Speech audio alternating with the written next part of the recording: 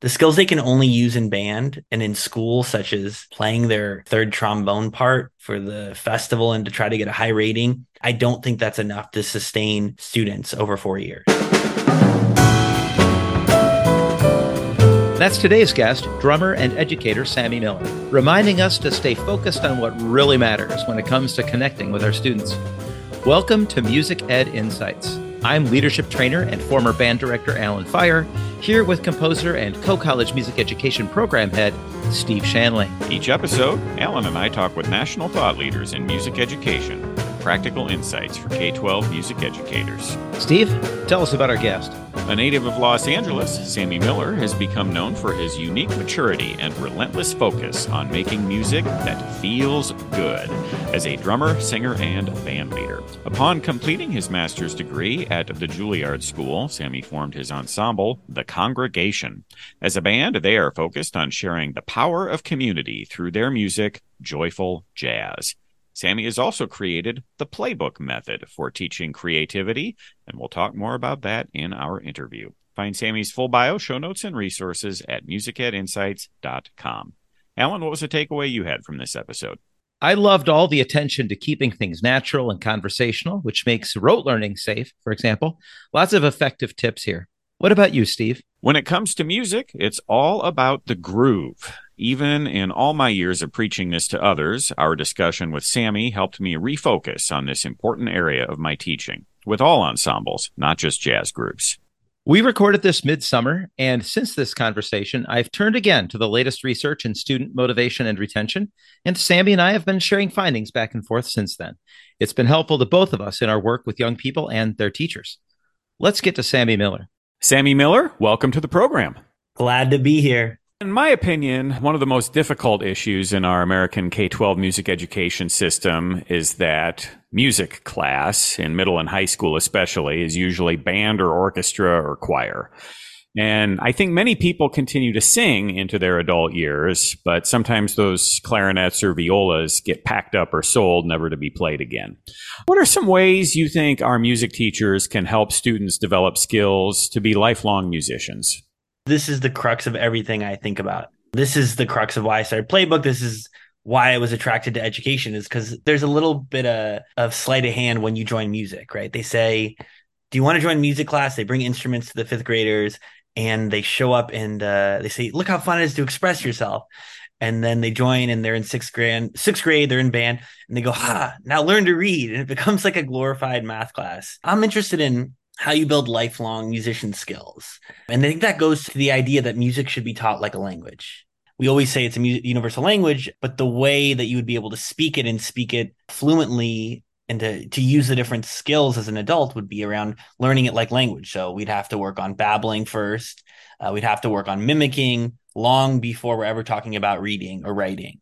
If we start with that as the premise, then as we learn our instruments, it's about how we can communicate with others. And now in adulthood, it's much easier to make the transition into dad rock band or make the transition into playing, Fly Me to the Moon for your wife at your wedding or Happy Birthday at your 90th grandmother's birthday. I just think if you're learning it as a language where you're learning songs, you're mimicking, and then from that, you're understanding how the music works. The same way we learn grammar later, but we learn to speak first and listen, a ton of listening. Then all of a sudden, students are empowered to do this as a skill that they won't forget. It becomes like riding a bike.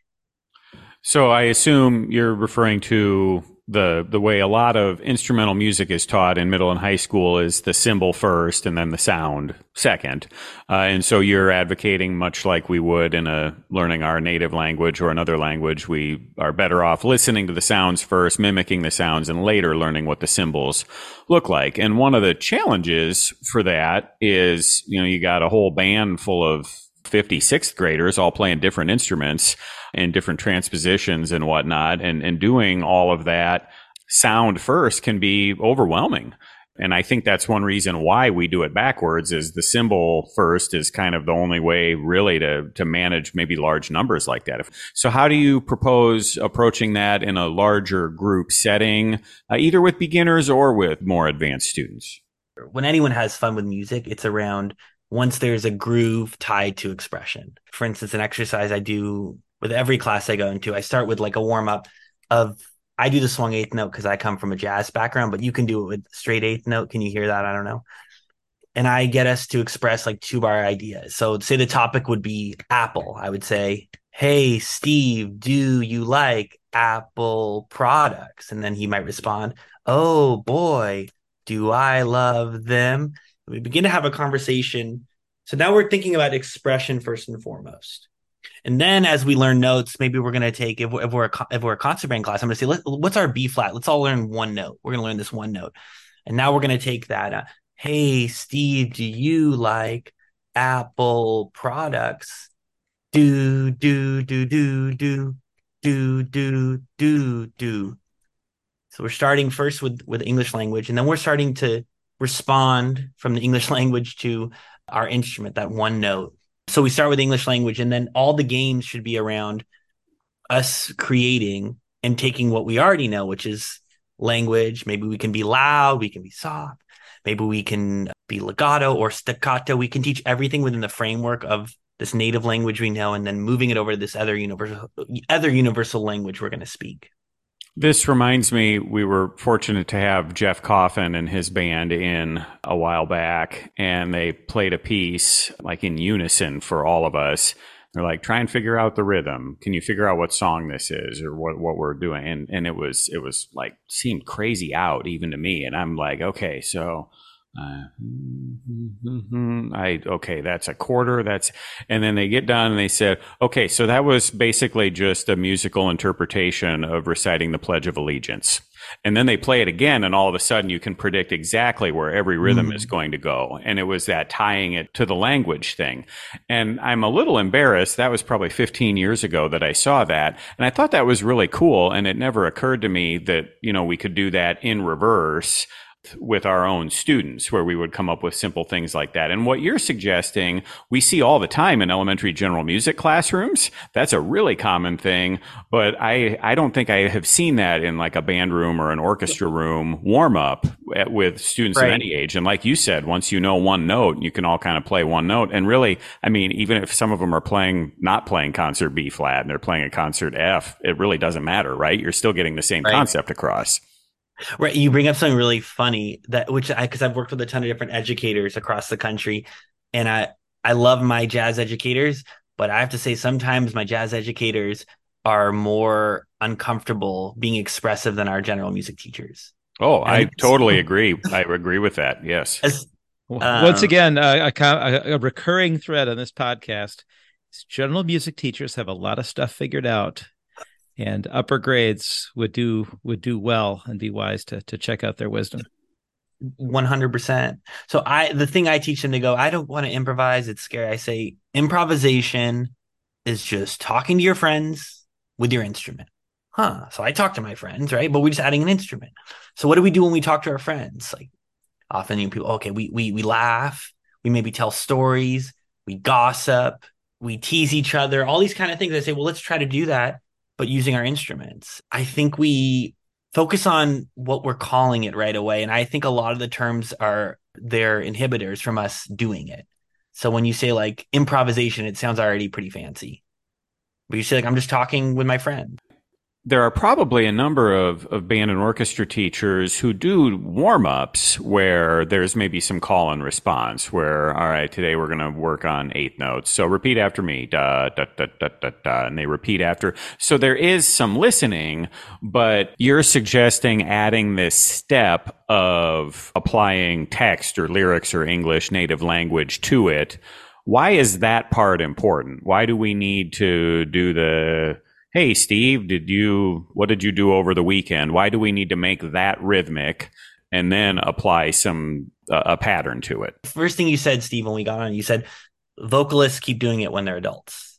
And the reason the clarinet gets packed away is because that's not a native language. So we have to start with something we know really well. And so even if they go, I don't know, I can't do that many words, I just say your name again. So I would say Steve, Steve, Steve, Steve, Steve, Steve, Steve.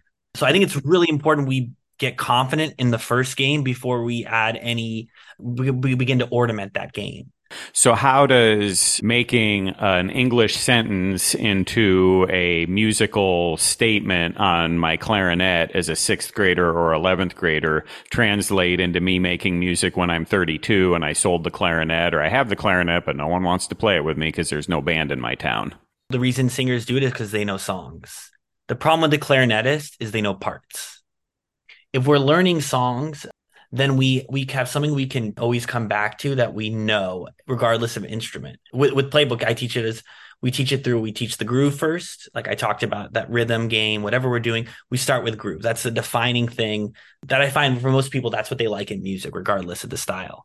We talk about groove and then we learn the melody. Everyone learns the melody. I don't care if you play upright bass, you should learn the melody. I start with Hot Cross Buns.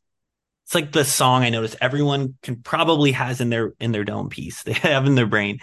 Then we teach the bass line, which is the form. And then we go to, which is like what most music ends up being is the harmony, is the color. Those are the four: groove, melody, bass line, harmony. And the great thing about this is if we learn groove and melody, we can already create music. It sounds like most music. The other stuff is color and sophistication, but you can create music around your students learning. Just if you teach them groove, which is how they can keep good time as they play melodies, if they learn these songs, they'll be able to do that as an adult. And the improv stuff I think is important because now you can begin, you're not just doing the same thing over and over. You learn the tools for variation. Am I following correctly that your point is if a student is learning these skills on a clarinet, that even if after high school they don't have an outlet with the clarinet, they've developed these skills that they can apply to if they want to teach themselves the ukulele or the guitar or the bass guitar or the piano, and they have a good building block for that because of the way that they approached learning their band or orchestra instrument. 100%. And just one additional note, if they are using their ears right at the beginning, and that's something, those are skills they're building out, like the calling and the responding, hearing something and playing it back with one note, playing it back with two notes, playing it back with three notes. Now, if they actually hear another song they like, they'll have the tools to learn that melody. You mentioned that we learn these terms and improvisation all of a sudden is scary. I think about that even with college students. I'll ask them, all right, so what does improvisation mean? And immediately the first word they almost all say is theory, because that's how in jazz band they were taught to improvise. You have to learn theory first. And I love how this involves, in a lot of cases, in these examples, you don't need to do anything with music at all. You just get to speak however you want, say the words you want in whichever way you'd like to do them. And I think that goes a long way to sort of making it less scary, these words that maybe get thrown around. Because I think for some of them, they hear that improvisation and they're going to just decide immediately to shut down. And I also think there are teachers like that as well. You said the jazz band teachers tend to maybe be a little bit less expressive, and I agree with that. But I also feel like some of our non-jazz educators, if we say, okay, we're going to work on teaching improvisation and creativity to your whole band, they're like, oh, I can't improvise. I can't do that at all.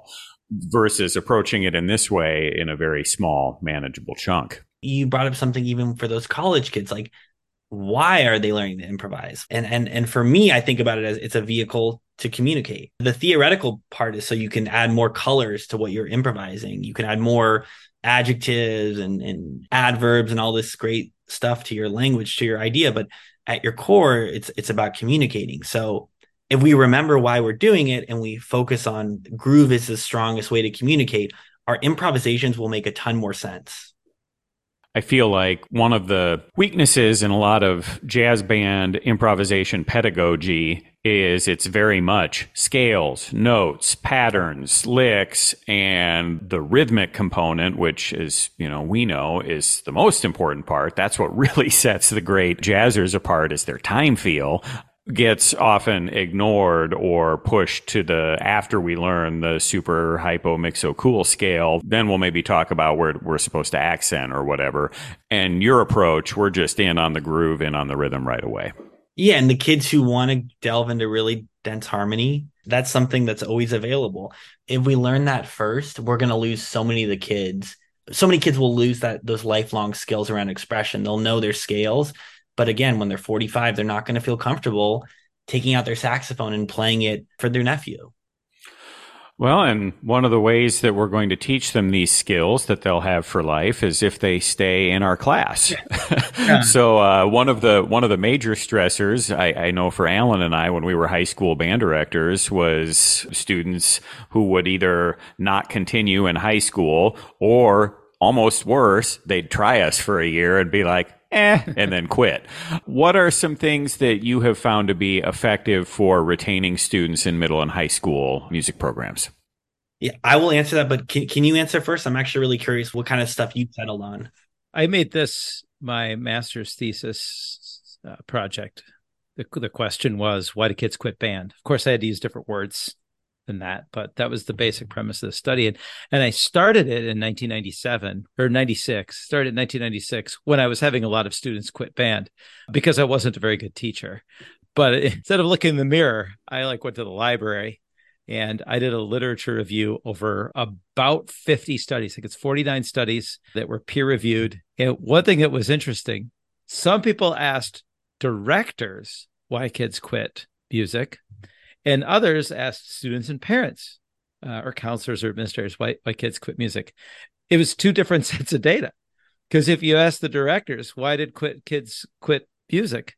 It was too hard for them. There were a lot of schedule conflicts. They probably weren't good enough to continue, so they were discouraged.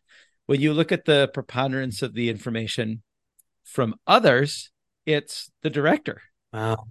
Does the director have a positive attitude toward the program? Does the director do things that engage the students? So that's sort of like the big broad picture at the high school level. At the elementary level, actually, the data pointed out that communication between the teacher and the parents was a bigger indicator of students staying in music as opposed to anything else. So basically, if the parents felt like they were part of the process, the kids stayed. In the younger grades. In the older grades, it's basically up to the teacher. How the teacher builds relationships and runs the program and how well they communicate with all the stakeholders, just that engagement connection seems to be what makes the difference, as long as they're also competent at their skills. What about you, Steve? Oh, I think we've heard enough from the co-hosts at this point. Let's hear Sammy's response. I used to always think about how to impact the student, but now I much more think about how to empower teachers who then can impact students. And I've shifted my focus as a friend to I want to create lifelong musicians too. I want to give teachers the tools to inspire lifelong musicians. And I find a lot of that is the mood in the classroom, the culture. The places I see it effective are places that have students become taking ownership over the band room. That's something I see a lot when I see it done well. Students taking on ownership, how they clean the room, how they take care of it. The leadership roles I find are super important for successful programs. And again, those are skills that they can use outside of band. The skills they can only use in band and in school, such as playing their third trombone part for the festival and to try to get a high rating, I don't think that's enough to sustain students over 4 years. Totally. It's that culture. And I do think it stems back to the director and what you described, where the students kind of own the program, they're empowered, they help out with the program. That can only happen if the director makes it happen. Yeah. And then an effective director will make themselves invisible and fade into the background because it's the student's band. But they have to set the stage for that, create that situation. That's the Miles Davis effect, or the Duke Ellington. You listen to Duke Ellington records, it's not piano all the time. He's setting the stage, and then occasionally he throws this little thing. Or Miles will play a short solo, and then he says, "Go ahead, Wayne Shorter, Tony Williams, Ron Carter, Herbie Hancock." Yeah. Well, you've been referencing Playbook a little throughout this interview. Why don't you go ahead and tell us a little more about that? What do our listeners need to know? Playbook is an online platform around the principles I've been talking about that offers teachers the tools to create lifelong musicians. From 4th and 5th grade all the way up through college, we're learning music using those 4 building blocks: groove, melody, bassline, harmony. And then all along the way, we're getting instrument-specific training, much in the style that you would at a conservatory. So I've compiled a group of incredible educators and musicians who they play on all of the songs that we learn. There's a flex player, so you can fully customize what you want to practice with and play along with, mute tracks, record along. It just looks like a mixing board.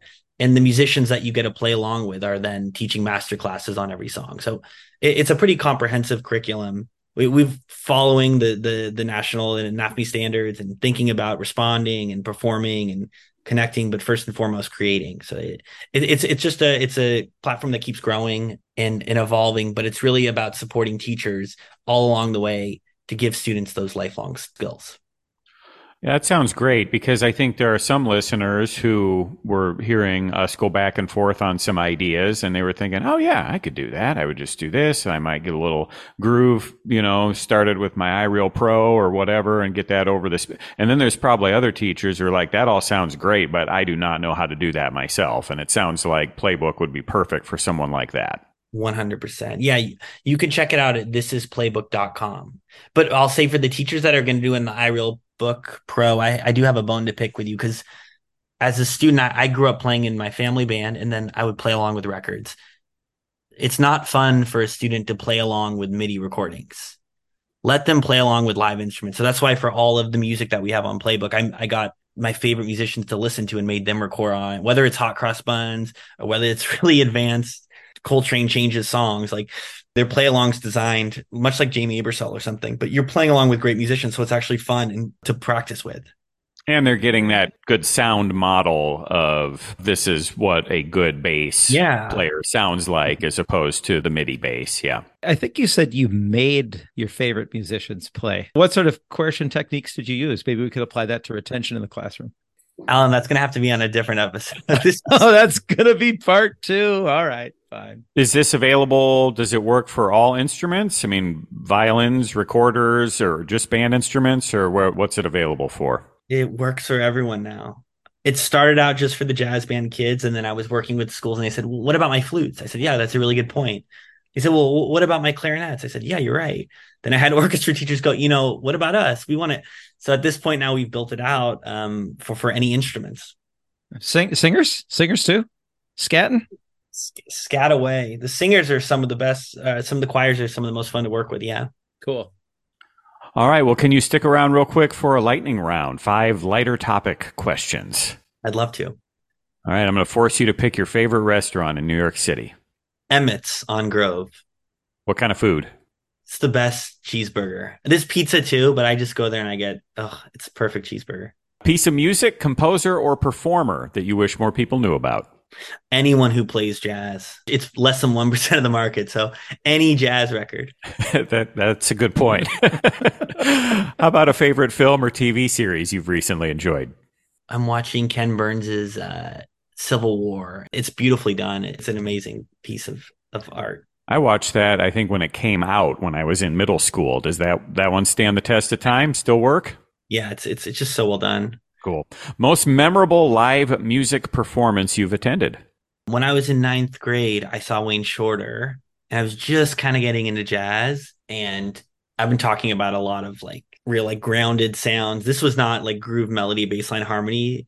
It was just exploded and insane and gorgeous. And I'd never heard people be that expressive. And finally, a book recommendation for our listeners. River of Doubt. It's the story of Teddy Roosevelt exploring the Amazon after he was president. Sammy Miller, thank you so much for giving us your time and your gifts today. It was great talking to you. Thank you both for having me on the show.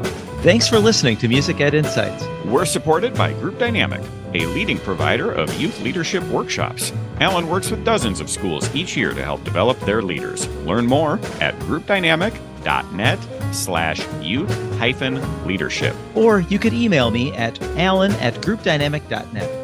Also sponsored by the Co-College Music Education Program. They've got a website too. Just click their link at our website or email me at shanley@coe.edu. Also, The Normal Design, helping normal companies and people create memorable, meaningful, and professional designs and branding. More at thenormaldesign.com. And Winterset Websites, website design and maintenance. wintersetwebsites.com. Our Facebook page is Music Ed Insights. Our website has program notes, links, and a one-page download of this episode's key takeaways. That's musicedinsights.com. New episodes generally drop every couple weeks on Monday. Get current. Stay relevant. Music Ed Insights.